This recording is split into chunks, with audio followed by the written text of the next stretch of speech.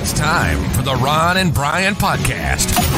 Get ready to fill your ears with the latest news, politics, current events, and whatever else we feel like talking about this week. And now, your hosts, Ron and Brian. And good evening, everybody. It is Sunday night. It's 8 o'clock, and it is time for episode 276 of the Ron and Brian Podcast. Brian, good to see you, my friend. It's been a while. It's been a hot minute. How the hell are you tonight? Missing you, clearly. Oh. I have to start off by saying that I'm missing you. Ultimately, I'm going to say it has been it's been a trying week. It has been a week that has tested, my resolve.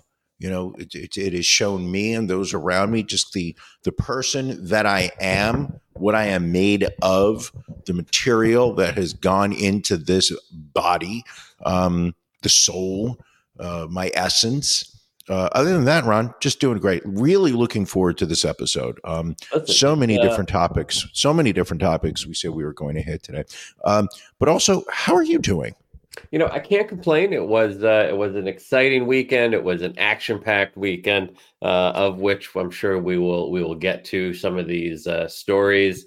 But yeah, like you said, we've got a jam-packed show tonight. So let's just dive right into it. As always, drink of the week. Na zdrowie. Salud. Drink of the week. Sláinte. Drink of the week. Drink of the week. Drink of the week. Drink of the week. Brian, what are you drinking this week, my friend? All righty, this is what we've got. It's still Oktoberfest, people. It's still Oktoberfest. So for those people who are sitting there saying, oh my gosh, I'm sure he's run out of Oktoberfest beers. There's no way Brian's still drinking Oktoberfest. Bam! I hit you with Hofbrau. Hofbrau's entry into Oktoberfest Marzen beers. Ron, the Hofbrau tent at the Oktoberfest is known for its lively atmosphere. Here is where the world comes to celebrate. Down under in Lederhosen, of course, the most popular folk festival in the world wouldn't be complete without a very special beer. Hofbrau Oktoberfest beer is a full-bodied, bottom-fermented, just the way you like it, specialty beer. It's fine hoppy aroma. It's perfect alongside a classic Oktoberfest episode of the Ron and Brian Podcast. Coming in at 6.3 ABV. As I said, it's using Hercules, Pearl, Select, and Magnum hops while also using light barley and Munich malts. You'll see the color, fine, shiny, a strong golden hue. The taste, supple, soft, full-bodied, palatable, with a slightly sweet finish for the ladies. Here is Hofbrau's Oktoberfest beer. Nice. Well, Ooh, this is one of the lighter Oktoberfest beers that we've had. Okay. I would say this is probably on the more crushable side of things. I liked beer. I'm going to say the thing about these Oktoberfest beers, there's a sweetness in them that you're not going to get in, drinking all your heavy ales and porters. But I would give this a 4 Brians out of 5. Ron, what are you drinking? So as many of the folks out there know, this weekend was Happy Halloween at Broken Goblet Brewing. Ron and Brian were in attendance, so I broke one of their beers out of my beer fridge. It is their Fritz's Sticky Bun Stout. Fritz's has been a cornerstone of Bucks County, some of the best sticky buns you can get in the state of Pennsylvania. So this was their collaboration beer. It is a pastry stout with white chocolate and cinnamon.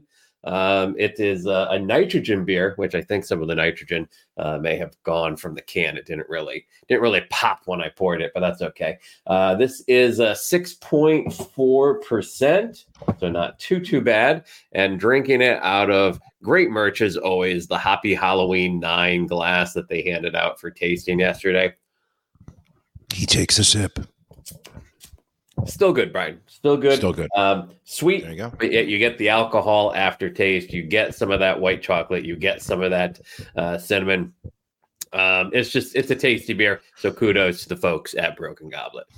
Now, my question to you is what exactly, can you walk me through what makes this the sticky bun beer? I did not know Philadelphia known for its sticky buns. I mean, I was there recently. I saw many men walking around in assless chaps. I saw what seemed to be perfectly fine, recently oiled and waxed skin. I did not see anything sticky attached to them. I mean, if you know the Amish folk, you know they are great with the baking. They do sticky buns. Out in State College, you can get some great sticky buns. But yes, in Bucks County, you can also get some very good sticky buns. So it is the mixture of the white chocolate, the cinnamon, the sweetness that they add to the beer with the hot mix that gives this tasty little beer. Go take another sip. Go take another sip. I am. That's it's not one that sits in the fridge well. I will say that it's still good, but has lost that nitrogen creaminess from it. That's a shame. Yeah. At least you didn't lose the lactose. Billy Billy mentioned to me about 2 weeks ago, he was thinking about putting in a new a bit for the podcast, which was today in the Ron and Brian history. I like it. And, just to kind of show where were we, at various stages during our 33-year broadcasting career. Here he goes right now. 2 years ago today, Dave Hill was performing a comedy show at Ron's house. That's true. Thank you, Billy. I feel that bit has legs. I think so too. I mean, we have so much history, so it's good to recognize it from time to time. All right, Absolutely. Let's hit it. It's Beef of the Week time.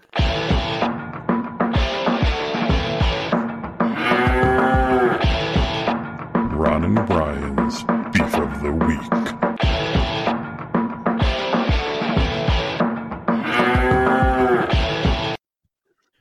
Brian, what's bothering you this week? I'm going to let you pick. Pick. Do you want to hear me complain about my home renovation project, or would you like to hear me complain about the American consumerism mindset? I mean, I heard both from you for a good portion of the weekend. Let's go with the American consumerism mindset. Excellent. So we're going to talk about my frustration with home renovations and remodelings. Ron, I literally have hit the wall on my tolerance for home renovation projects. As I complained last week at our episode 275, this is 276, people. The numbers only go up, just like my weight. Kidding, people. I'll be here all week. But I hit the wall this week. I have everything now is sitting in boxes. Painters were supposed to come out this week to start prepping walls. I cannot see anything they actually did. They were here. They showed up on Friday. It looked like they patched up one hole in a wall in the home office room. Everything else just sitting in boxes. Now there's plastic sheeting covering those boxes. So we're making a lot of progress going backwards. I spent a little time earlier today at a Home Depot, and then I spent some time over at a Lowe's. That's right, Ron. We went to Lowe's. You did went to Lowe's also. Nice. And it literally is the level of aggravation I felt looking at nothing but just row after row of home renovation products. And just people sitting there, and there's the second you walk in, you already feel like you're not enough of a man because you're not buying like 2x4s, you're not buying any kind of siding. There I am sitting there measuring air conditioner registers and returns, not knowing what the difference is between a register and a return, or why these little covers are different. I don't know this kind of shit. So so just had enough of it. Ron, what's bothering you? So Brian, I guess what's bothering me the most this week is products that are misrepresented on the internet. Most specifically, what I got for my Halloween costume this year. Again, you don't dress up for Halloween. I respect that. My wife and I, big fans of Halloween, obviously. So I was doing a little mix of a costume this year. I was doing Weekend at Mitch's. I had my head made up like Mitch McConnell. The rest of my outfit was Weekend at Bernie's. And so to get the full Mitch McConnell effect, I purchased a prosthetic double chin neck waddle off of the internet, which made it seem like all you had to do was just kind of slap it on with some spirit gum and it would look just natural. And so here is a photo of it not looking quite natural. It just looks like now. You were very aroused by my neck, which was probably one of the more disturbing things. Hold on. Can you zoom in on that photo? Because I do want to explain why I was so aroused by the neck. Okay. Can you guys see that vertical slit that's running in that neck, in the neck waddle?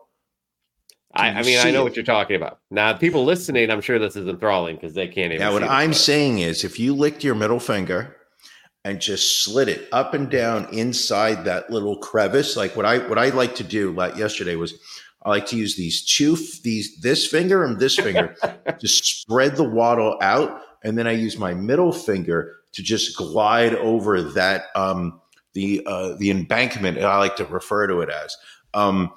It made your wife very uncomfortable. Made all of us very uncomfortable, to be honest. Well, I enjoyed it. So you were not happy with the product? You know, I think it could have. I felt like it made it seem like it would blend a little bit better, and I feel like in looking at how this turned out, it did not blend.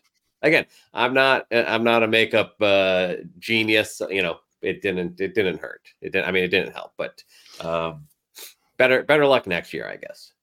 Well, it didn't mix with your face whatsoever, so it literally did look like you had something stuck to your neck. Yes, and you really did touch it quite often. It was there was a lot of disturbance from them. Multiple people were uncomfortable watching me rub the waddle. I enjoyed it. I couldn't help it.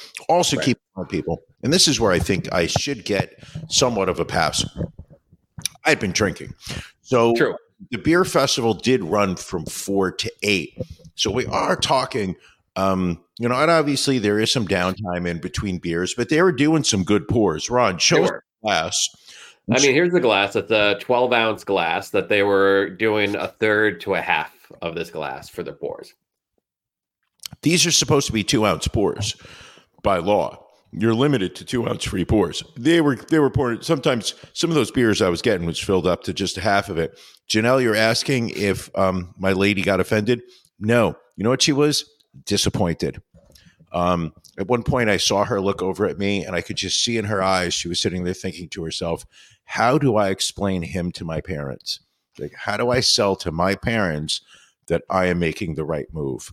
At one point, I also saw her look deep into the horizon, just think to herself, have I made a terrible mistake? And we don't know. Well, time will only tell. Time will only tell, but I loved it.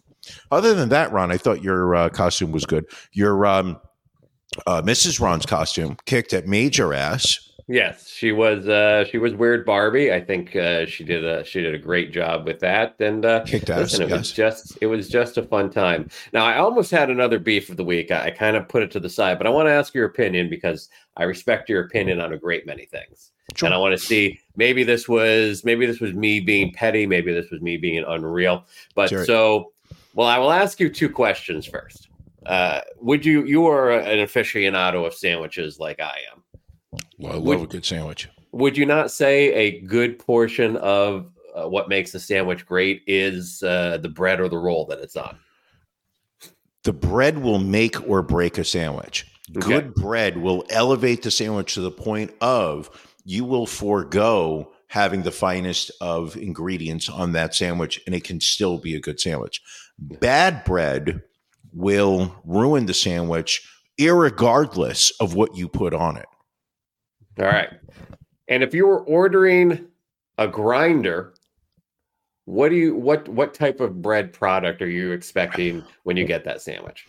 I would be expecting some type of like an Italian bread, Okay. cut off at the ends, maybe like a what's the term that they use for those? There's a name for it. I don't know off the top of my head, but something like a hero. Whatnot. You would maybe expect a roll.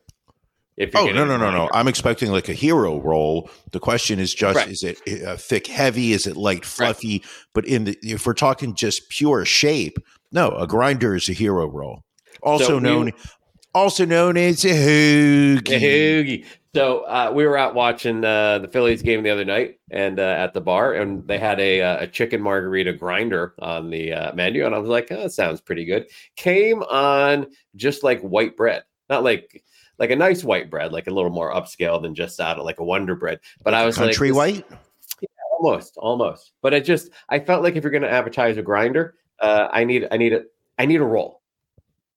Exactly.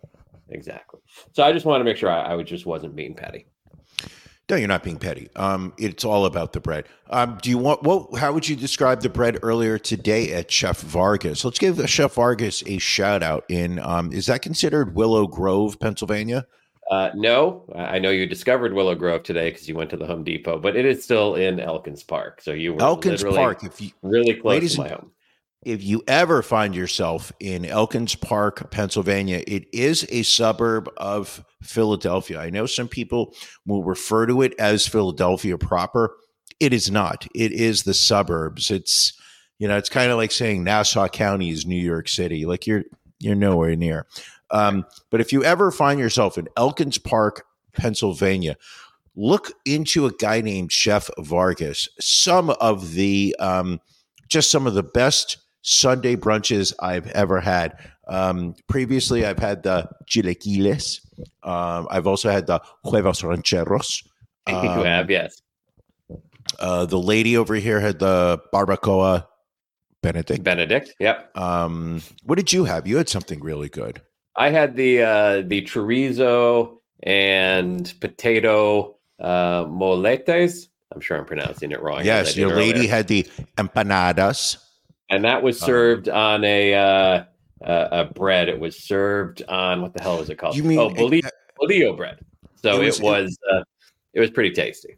We call it pan. Okay, Ron. When you're at Chef Vargas, you're not getting bread. You're getting pan. Pan. And they refer to it as bolillo rolls.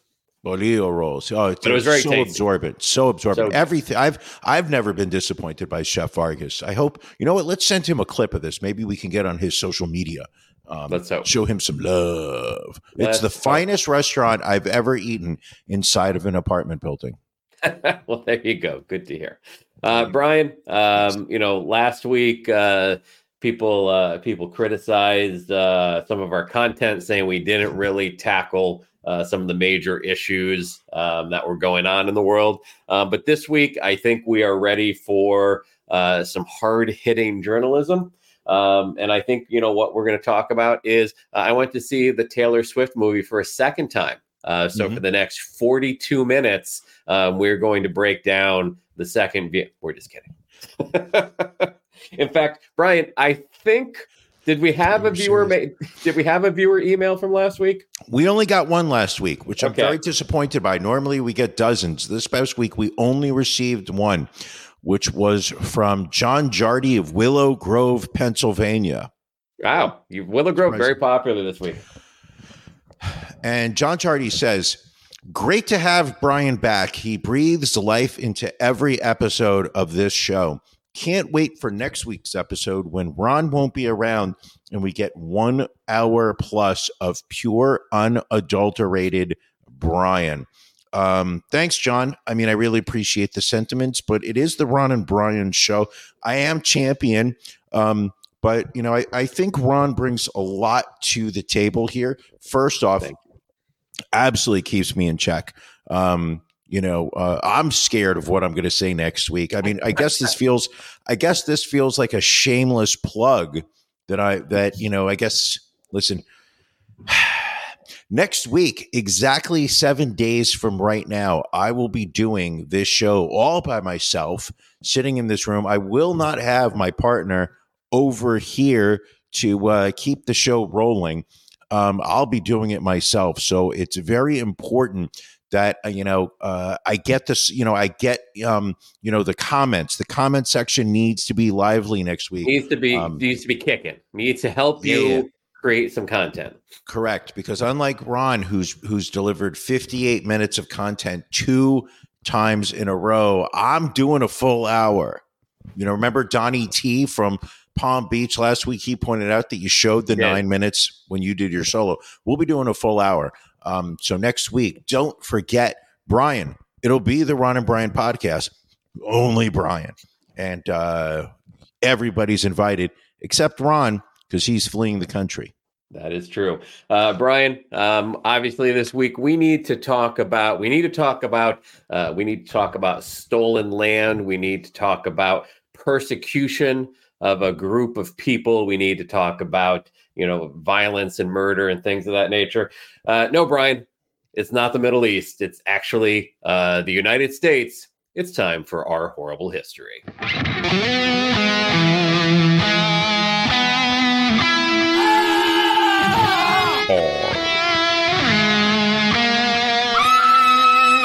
Horrible history. And Brian, you may be familiar with it's called Killings Under the Flower Moon, the new Martin Scorsese film with Robert De Niro and I think Leonardo DiCaprio, who I know you're a big fan of. You have always told me how admirable it is every time Leo breaks up with a woman when she turns 26. You've really tried to model your life after that. But again, so this movie is it's about the Osage murders. I know nothing about them. Well, and neither did I until I saw this movie and I saw the premise. So let's kind of dive into this. As you know, Brian, the United States does not have a great history when it comes to the treatment of Native Americans.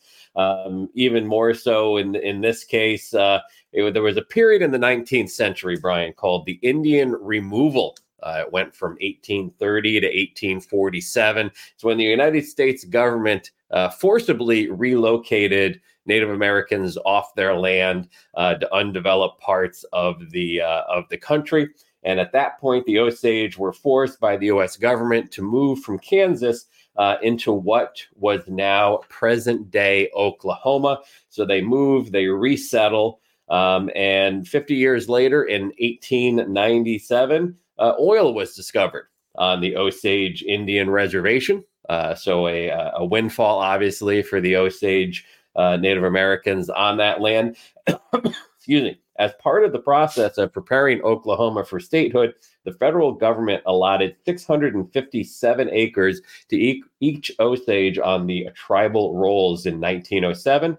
So thereafter, they and their legal heirs, whether Osage or not, had head rights, is what they're referred to royalties and oil production based on their allotments of land. The head rights could be inherited by legal heirs, including non-Osage, and the tribe held the mineral rights communally and paid its members by percentage related to their holdings. Now, this initially wasn't a huge thing until 1920, when the market for oil had grown dramatically and brought a lot of wealth to the Osage. In fact, in 1923 alone, the tribe took in more than $30 million, the equivalent of what would be $400 million in today's wealth. Of course, when that happened, the white people couldn't take the land from them, but they did try to control the Osage as much as possible. The United States Congress passed a law in 1921 which required that courts appoint guardians for each Osage of half-blood or more in ancestry who would manage their royalties and financial affairs until they demonstrated competency. As you can imagine, this was abused a little bit. And in May of 1921, There was a decomposed body of a woman, Anna Brown. She was an Osage Native American, and it was found in a remote ravine in northern Oklahoma.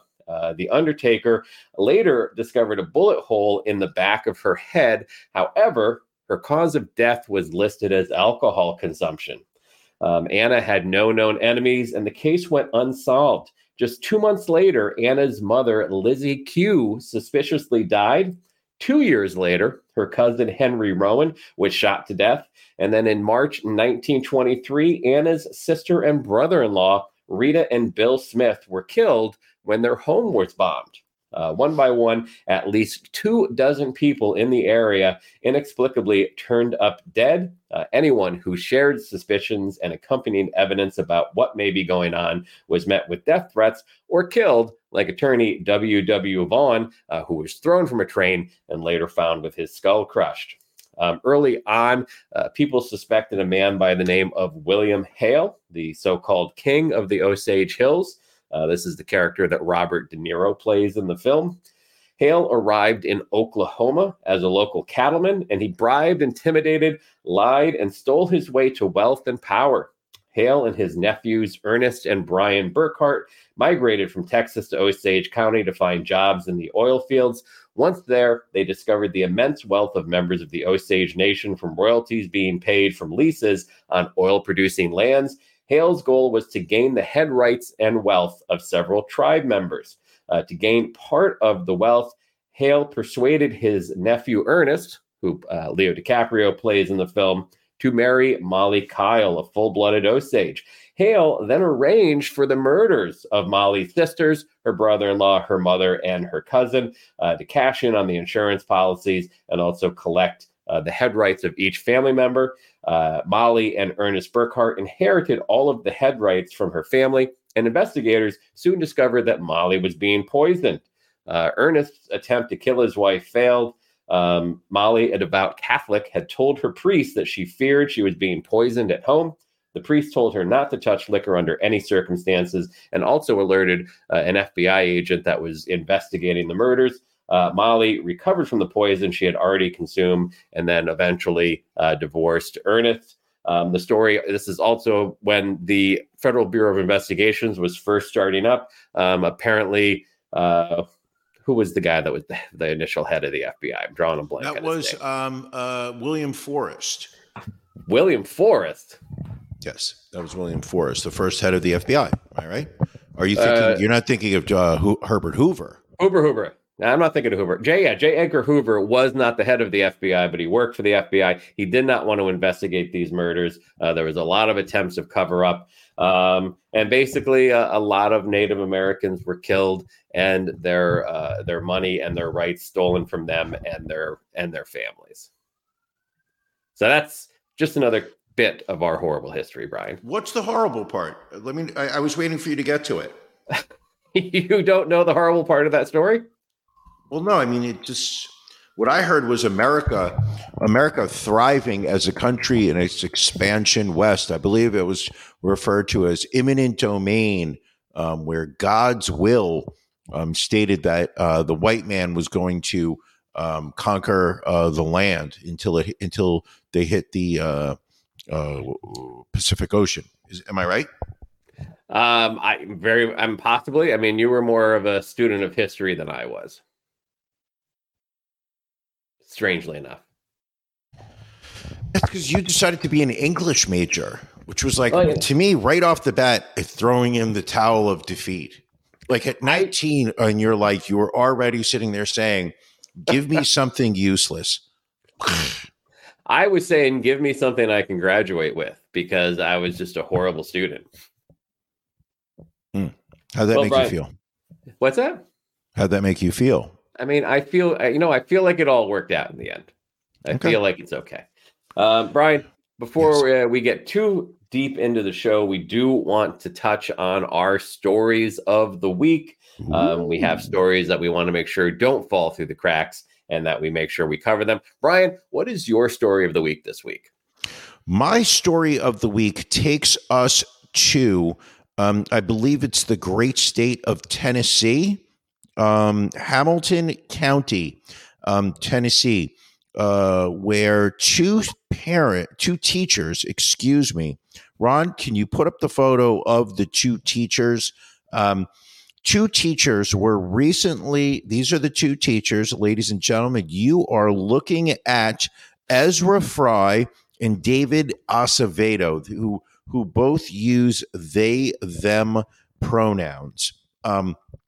Two Tennessee elementary substitute teachers, who are also a couple, were cited for prostitution after police completed an undercover operation, with one of them saying they did the extra money for several years or they would starve on the salary being provided to them by the Tennessee Board of Education. So Ezra Fry, who was 22, and David Acevedo, who was 25. Not sure which one is which in the photo, but I'm not sure that is pertinent to this story. They both work in the Hamilton County school system. Police recently began an undercover sting when one of the officers reached out to Fry on an illicit prostitution website, posing as a John looking to set up a sexual encounter. Fry responded to it by saying that it would cost $150 and shared what they and them would be willing to do. During the exchange, Fry allegedly told the undercover cop that they would usually go to a client's house, but they insisted that it was safer to do it at their home, so that especially when it was John's first time. After the police officer showed police proof and stated that this is an arrest, both Fry and Acevedo gave statements during and after the search, stated that this was what they needed to do to maintain their lifestyle, that the amount of money that they were earning was just not enough. Sadly, police also discovered a large amount of drug paraphernalia and a .22 caliber rifle while searching their home. Fry and Acevedo were both received several misdemeanor citations, including unlawful drug paraphernalia, prostitution or promoting prostitution, and unlawful possession of a firearm. There was absolutely no comment from the Education Management and Staffing Solutions, a company that sends staff to school districts, where Fry apparently was employed. Fry, whose Instagram bio lists themselves as rabid, queer, gender anarchist, college dropout. Acevedo lists them as trans, disabled, queer, Puerto Rican, an ex-ed teacher. I just think that this story is incredibly sad because it just shows you the lengths that American teachers, people who are teaching the next generation of your children, the lengths that they have to go to basically maintain their lifestyle as educators. That that our education system has failed the educators so badly that the salary that is afforded them, that has been approved by different municipalities, does not cover their living expenses, and they are forced to turn to prostitution. You and I have always, at least for the past 26 years on this show, have sat there and said, we need to pay our teachers like rock stars, and we need to pay our rock stars like they were teachers. And still to this day, teachers, once again, here's an example, just not being paid enough to do a job that is so important to the future of this country. Let's hope that the walls of justice do not come down too hard on Ezra Fry and Dennis Acevedo. Ron, what is your story of the week? My story, I guess, a little more lighthearted than that. I mean, you really got serious this week, but that's okay. Yeah, it happens from time to time. I care about our educators, and even William comes in. Another Ronald Reagan didn't cut the funding for education. No, he may have cut it, but it has stayed there. So that just tells you that it's our politicians that we need to go after. So there's been, obviously, for the last few weeks, a lot of buzz around the relationship between Taylor Swift and Travis Kelce of the Kansas City Chiefs. And hundreds of Taylor Swift fans spent hours waiting outside of a Connecticut restaurant on Thursday amidst rumors that the pop star and Kansas City Chiefs tight end were dining inside. Instead, Brian, they found Taylor Swift and Travis Kelce scarecrows. Elm, which is a New American restaurant in New Canaan, Connecticut, was swarmed early Thursday afternoon by fans of all ages, hoping to catch a glimpse of Swift and Kelce. And according to one variation on the rumor, actor couple Blake Lively and Ryan Reynolds, who own a home in nearby Westchester County. There were tons of videos and TikToks that were posted showing fans camped outside the restaurant until past sunset. Repeatedly, the staff said, Taylor Swift is not here. The restaurant did decide to move all pickup orders outside and lock the doors to the restaurant to prevent crowds from coming in, which made people suspicious. And then around 4:30, police and fire department showed up in an attempt to disperse the crowd. But apparently it was just a local mom that started the rumor, and things just kind of went a little bit crazy. Now, does this have anything to do with the tweets you were sending out yesterday stating that Taylor Swift and Travis Kelce were at Broken Goblet Brewery for Happy Halloween 9? No connection to that. No truth to that. I don't know why you would say these things. I like those glasses, Ron. I like the. Thank you. Let's not think we're going to go a whole week without talking about your new glasses. All right. When did you get them? Where did you get them? So I got them from Warby Parker. We had a new Warby Parker store that opened up nearby. I was long overdue for an eye exam, so finally got one a couple of weeks ago. I thought it was really just the small print that I was having issues with. And the eye doctor said, we do need to bump your prescription up to the next level. So these came in on, Tuesday or Wednesday of last week. And I put them on and it was like night and day. I was like, wow. It was like the first time I put glasses on in general. It was, I could see my phone better. I could see distance better. So just a much needed change. Does that have anything to do with your threats to divorce your wife now? Don't know why you would even bring that up or joke about that. Well, we all know she's going to divorce you first. You're never going to. That woman is a saint. You will never divorce her. If there's ever a divorce, she will be the one to initiate it. We all know it. However, you look a little snazzy. Not going to lie. I got two pairs. To your face. Maybe I'll put the second pair on when we do After Dark. Speaking of After Dark, Ron, do you want to talk about After Dark for a moment? Sure, please do. Okay, so people, look at this bumper you see below, the scroll. Become a patron. If you are not currently supporting our Patreon, it is probably the easiest way that you can support Ron and I and the show. This is not, we love doing this show. It is a labor of love, but it is not free. Every week, there are costs that are associated to it. The website, maintenance, the servers that we are running to mine Bitcoin. Haven't mined one yet, but we're still the electricity bills are just out of this world. The StreamYard website that we use to be able to do this online stuff. Some of the research we have to pay Matt Beaker. He gets he works hard. There are some weeks where he makes more than us because, people have not been supporting the Patreon. But now you can become a patron. Go to ronandbrianpodcast.com. Click in the upper right-hand corner where it says become a patron. Go there. For as little as $5 a month, you can help support this show. There is so much bad going on in this world, the Middle East, Ukraine wars. However, one of the things that we have been doing to bring some good to the world, to try to combat all the evil, is by doing 1 hour of free content every week when Brian is on the show. When Ron does it, 58 minutes. However, when Brian does it, it is 1 hour, guaranteed.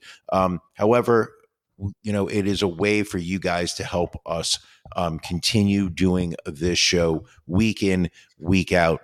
Join our Patreon. All right. We also help fund the show through our gambling. It's time for NFL Locks of the Week.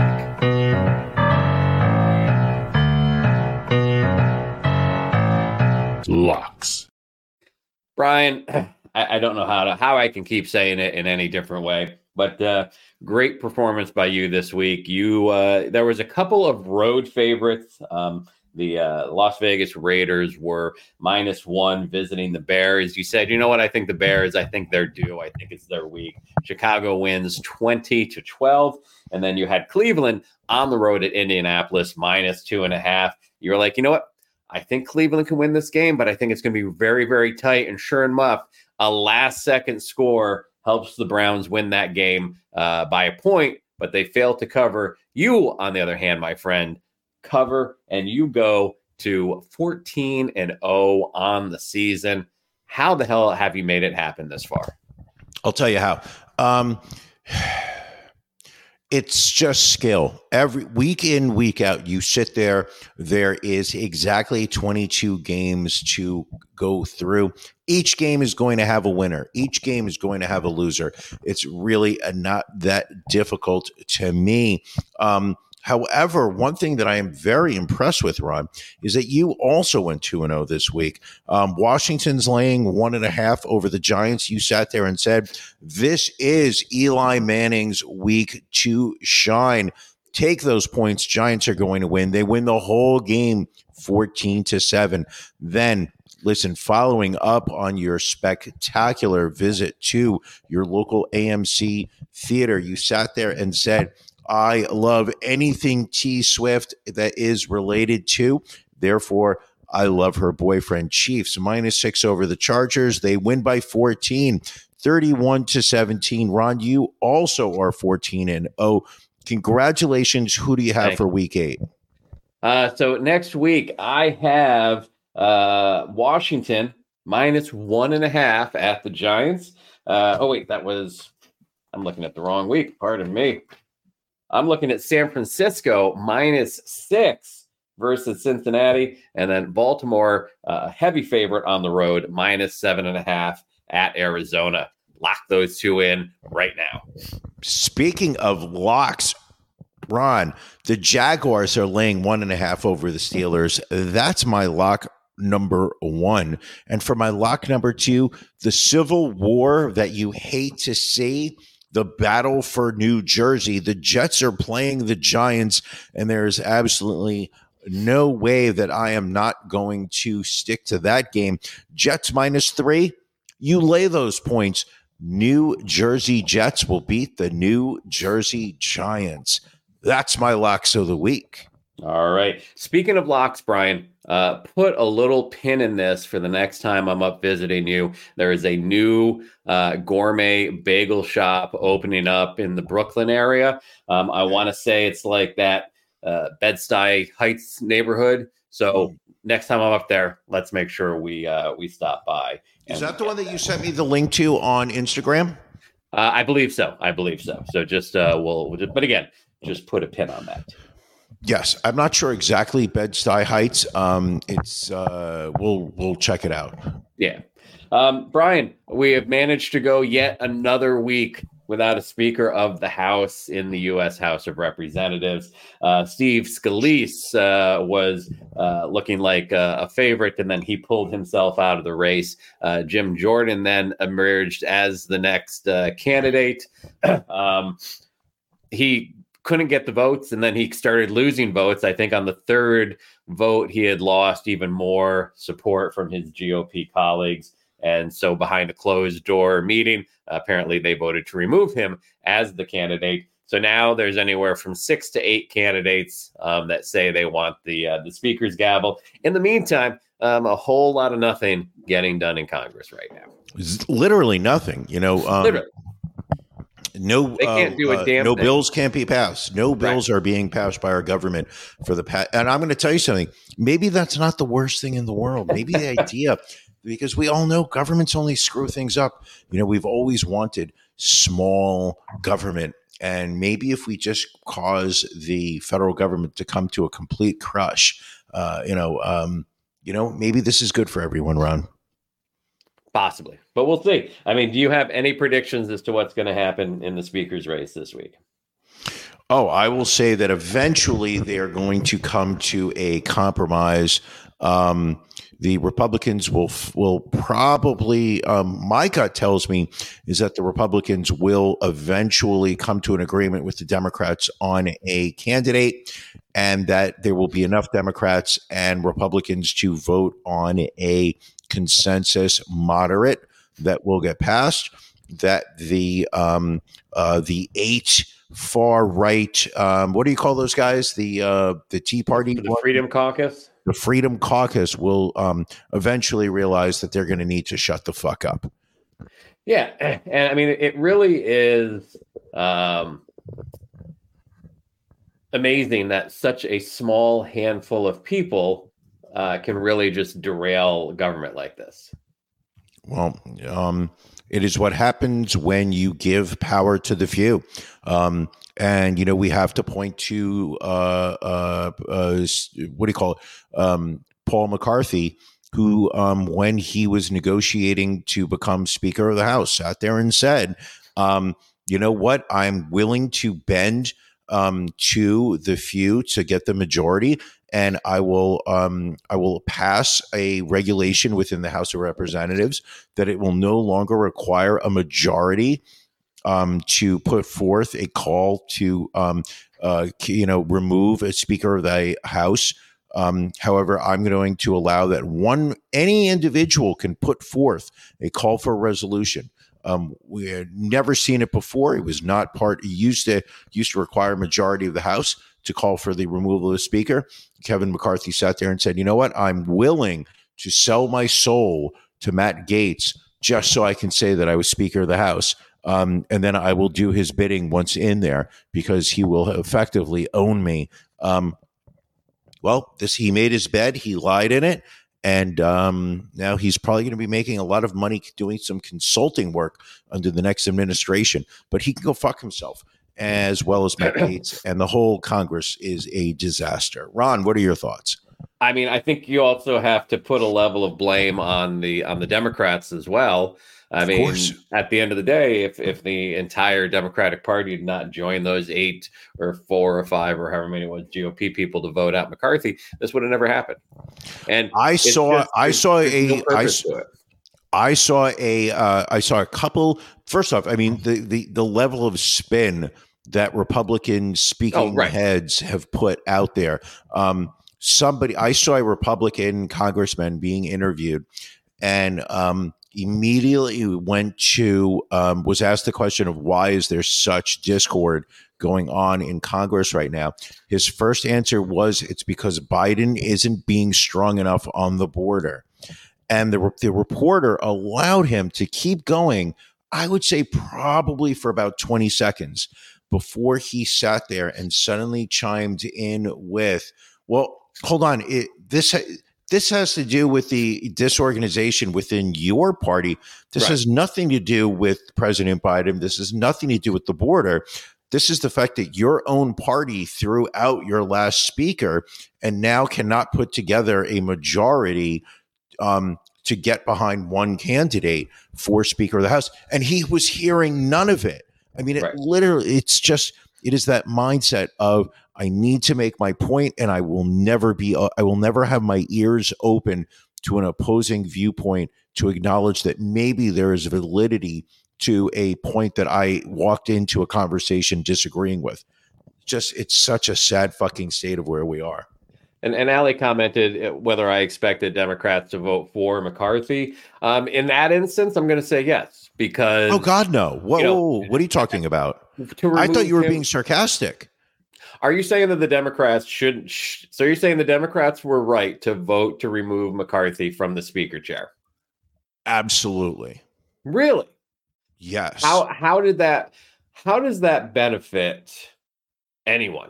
because he is a terrible human being who never deserved. He didn't deserve to be the speaker to begin with. Here is a man who literally will bend over and stretch his buttocks to the point that his anus is literally so exposed you can see the other side of the Milky Way, all for Donald Trump to literally slide his orange-fisted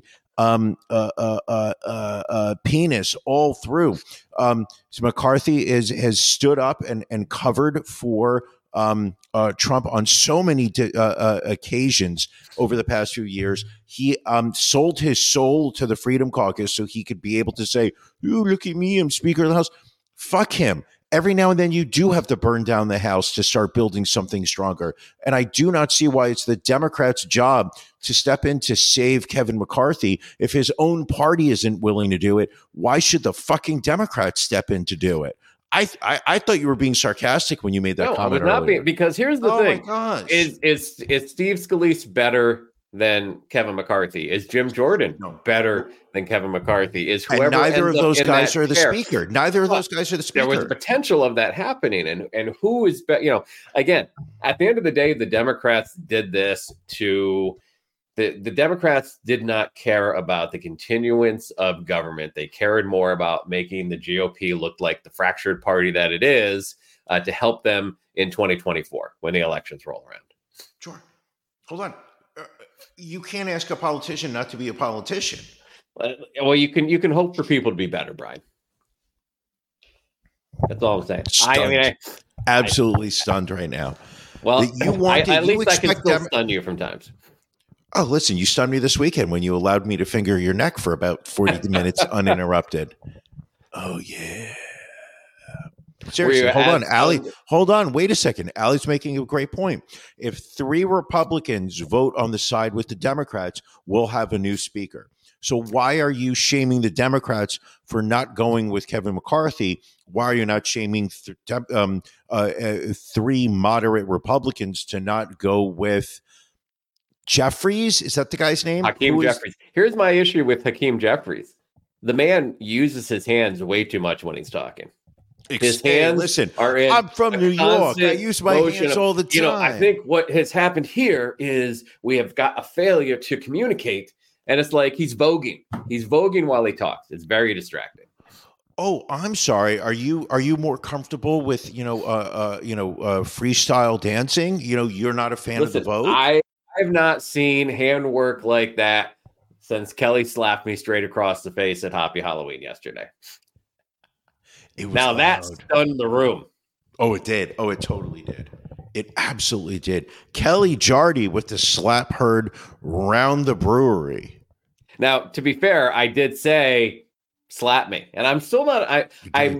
We'd had a bit to drink at that point, and I don't recall exactly what the conversation was, but I was like, just slap me. Just slap me straight across the face. And she did, thankfully not as hard as she apparently could, but I still felt it. I do remember her holding her hand afterwards. Like she felt like her hand actually felt some pain in it. So, I want to slap you right now for that shit you just said about the Democrats voting for Kevin McCarthy. Well, bring it, my friend. Done. Well, listen. At least I can still keep you guessing. Brian, one entry this week in one of our more reoccurring segments, but the drag queens are the problem. We're going to Florida, Brian, one of our favorite states in the union, where a former Florida high school teacher has died from an apparent suicide while facing trial for repeatedly having sex with a 16-year-old student who said she kept clothes and a toothbrush at his home. I think we have a photo of his mugshot. Let's see if we can find it here. And here we go. You got it. So this is Charles Maglio. He had been a math teacher at Wellington Community High School. He also taught at Marjorie Stoneman Douglas High School. He was facing 2 felony sexual misconduct charges after being arrested last month.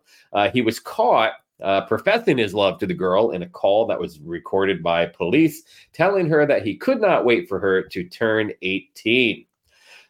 He was found dead in the woods near his home. A firearm was found by his side, and a note was located in his room. Officials did not elaborate at what the note said. The sheriff's office first started investigating back in December of last year after a restaurant owner reported to the principal of the school that Maglio was sending flowers to a teen employee. I have a question, Ron. Yes.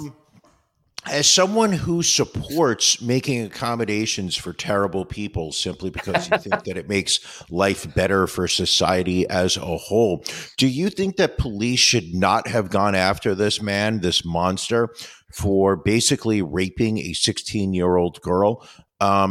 Do you think they should have just been like, well, if he kills himself, then we have one less, worker, person who can be productive for society. So you know what? On second thought, instead of charging with crimes, we're just going to let him go because we don't want anything bad to happen. Like, is that what you think the police should have done in this case? No, and I don't think that's a apples to apples correlation of my previous argument. No, I don't. You're a little over the top sometimes. A little over the top. You sound like you're getting a little defensive, Ron. I don't want that to happen. Well, I think you're trying to put words in my mouth, Brian, and that's I would never do that. You've attempted to try and put many things in my mouth, and it's disconcerting every single time. Tried to put my little finger in your mouth yesterday. We'll have to share that one photo of when you came up behind me and were had your hands draped around me and were touching my neck. Do you want me to find it right now? I won't take too long. We'll put it on social media. I think that okay. So it can live forever. Let's go out to Michigan, Brian. This was a crazy story. A Michigan grandmother was reportedly gunned down by a friend at a baby shower, and her son then allegedly tracked down his mom's killer and hit her with his car in the parking lot of a Detroit police station.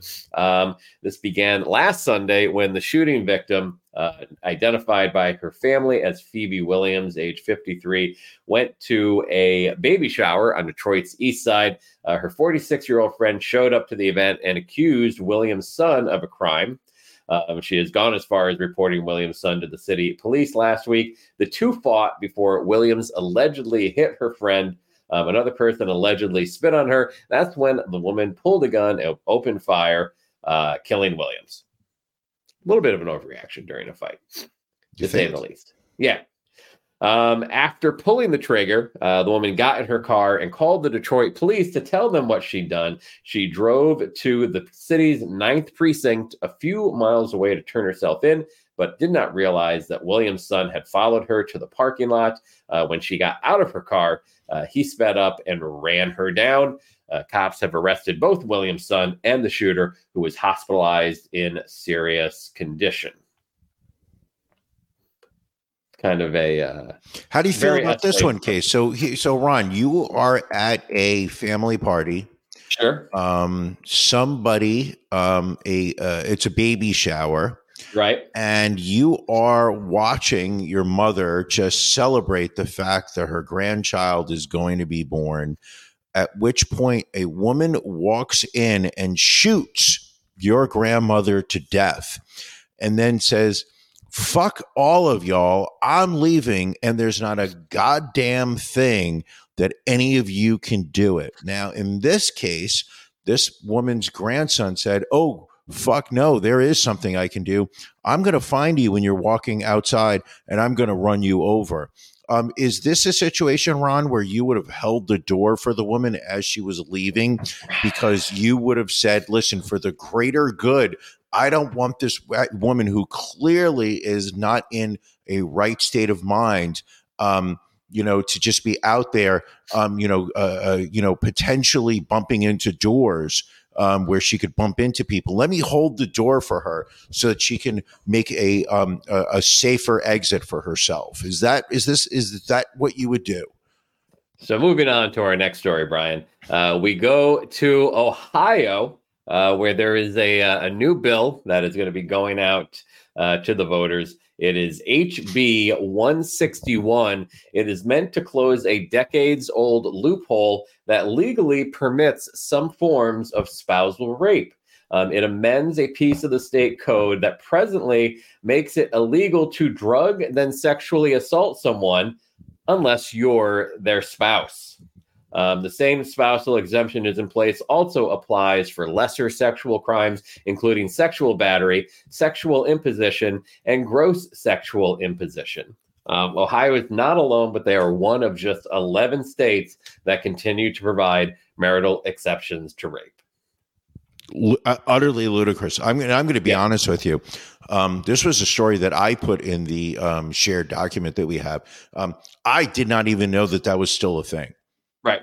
I genuinely thought that any type of sexual assault, regardless of marital status, was going to be treated as a sexual assault by the police department and the prosecutors. I had no idea that states were literally making carve-outs for spouses. Just shocking and just honestly disappointing. And in 1986, the Federal Sexual Abuse Act criminalized marital rape on the federal level. But as recently as 2010, a survey found that 19% of police officers from 11 different police departments said that they were unlikely to believe a married woman who claimed she was raped by her husband. 19%. That's 1 in 5. Yeah. In 2021, California finally closed its marital rape loophole, and Mississippi, not usually the bastion of good judgment, passed a similar law earlier this year. Just terrible. Pretty much. Are you going to ask me how I would support this in some way, or you're going to twist my words more? Nobody could support this. All right. Nobody could support that whatsoever. All right. Up in Canada, Canada is going to legalize medically assisting dying for people addicted to drugs. Yes. How do you feel about this?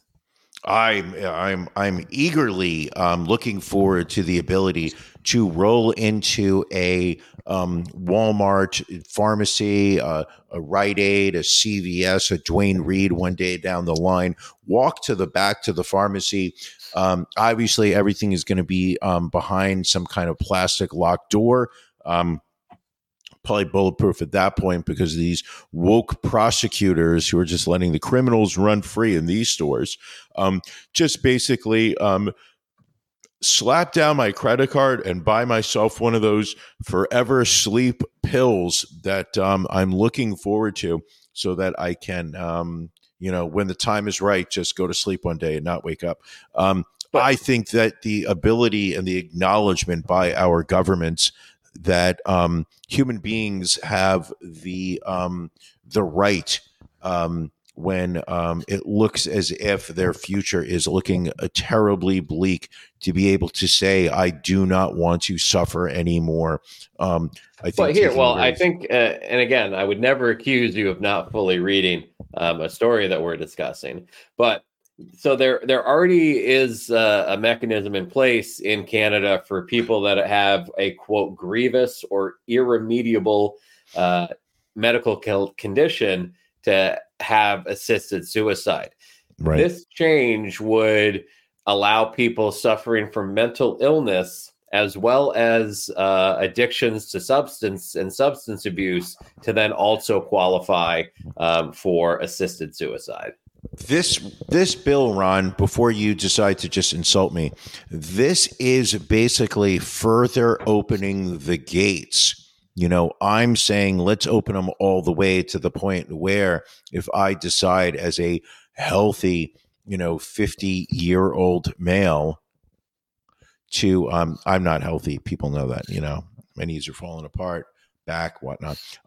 But I do believe that we should be able to, there should be mechanisms in place for people that do want to commit suicide to not have to shoot themselves in a park, in the woods behind their home. You get sometimes people who are, doing suicide by cop, people who decide they want to commit suicide. So they park their car on train tracks, causing a terrible accident, which derails trains. I mean, it's where people jumping out of buildings, landing on strangers on the street, injuring them. you know what? The mechanism should be in place. This bill, Ron, because I did read the article, is just making it a little bit easier for people in Canada to do it. It's a step in the right direction. But I guess my question would be, should it be made easier for people addicted to drugs to be able to kill themselves?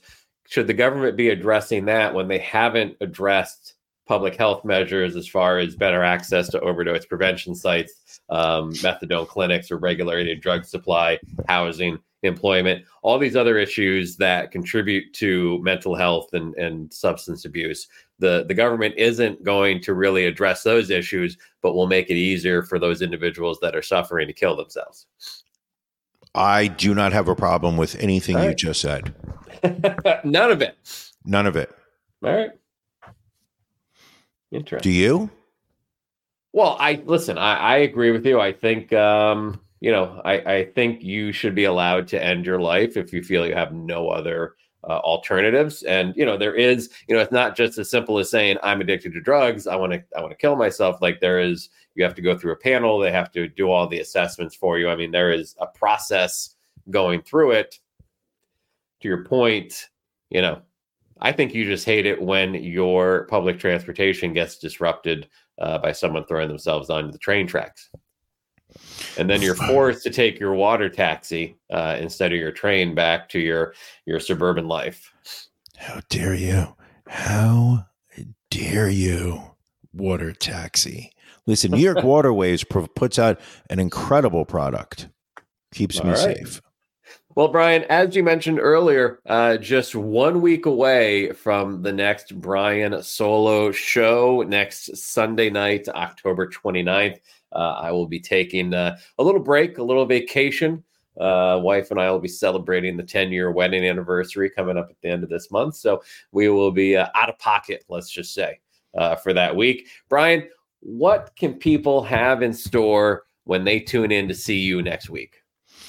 Okay, this is what we have in store for us next week. First off, no audio clips. I'm not sure I know how to do that. I do not know how to share video clips, so the content will not be me playing 9 minutes of video, unlike other people who do the show by themselves, where they feature video clip after video clip, almost to the lazy point of showing just a previous interview that we've done on the show. For just to kill time. That's not what we're going to be doing next week. First off, I know it's October, but I'm going to be drinking straight up scotch. I'm not drinking a beer. My drink of the week. So I'm going to be slurring the words by the 40-minute mark, people. We will hit some good stories. A lot of it will probably delve into the personal. One of the things I like to do is, present a story, and then, maybe there'll be a little tangent. We could have a tangent. I don't know. Or two. I will try and call you. Will you be adding the international coverage to your phone? I probably will, yes. So should I be using WhatsApp to reach you? Because we know I will. There's no way that I can go a full hour without you. So I will be calling you and just leaving you drunk voicemails. That's fair. I'm okay with that if that's what you need to do. Will you be in the same time zone? I believe so, yes. I don't think I'll be I don't think so. I'll have to double check that, but I believe I'll be in the same time zone. It's going to be a great time. And also, one thing that, Ron, you do not believe in doing, but I do, we will be doing a pajama party next week for our patrons. We may have a Can You Beat Ron game. I'm not sure. It's possible. Which Ron will not be participating in because he will not be there. But I may have a game to see if we can beat Ron. Otherwise, if we decide not to, we're still doing a pajama party. So if you are a Patreon at the silver level or higher, you are going to be invited to come onto the show live on After Dark next week. It's a great time, always is. That'll be next week. I will miss you, buddy, but I will do the best that I can without you. I hope. All I can say is that I hope I do as well as you did last week by yourself. Well, I appreciate that. All jokes aside, I will miss you. I'll miss the listeners, but it'll be good to have a little break. Sure. Anything else this week, Brian? I think we need to go get ready for an exhilarating After Dark experience. I think the same thing. We need that to happen. All right. Thank you all for joining us. Brian will catch you next week. Thank you for joining us on the Ron and Brian podcast. We're live each week on YouTube, Facebook, and Twitch. You can find prior episodes, links to our social media, and everything else Ron and Brian at ronandbrianpodcast.com. See you again next week.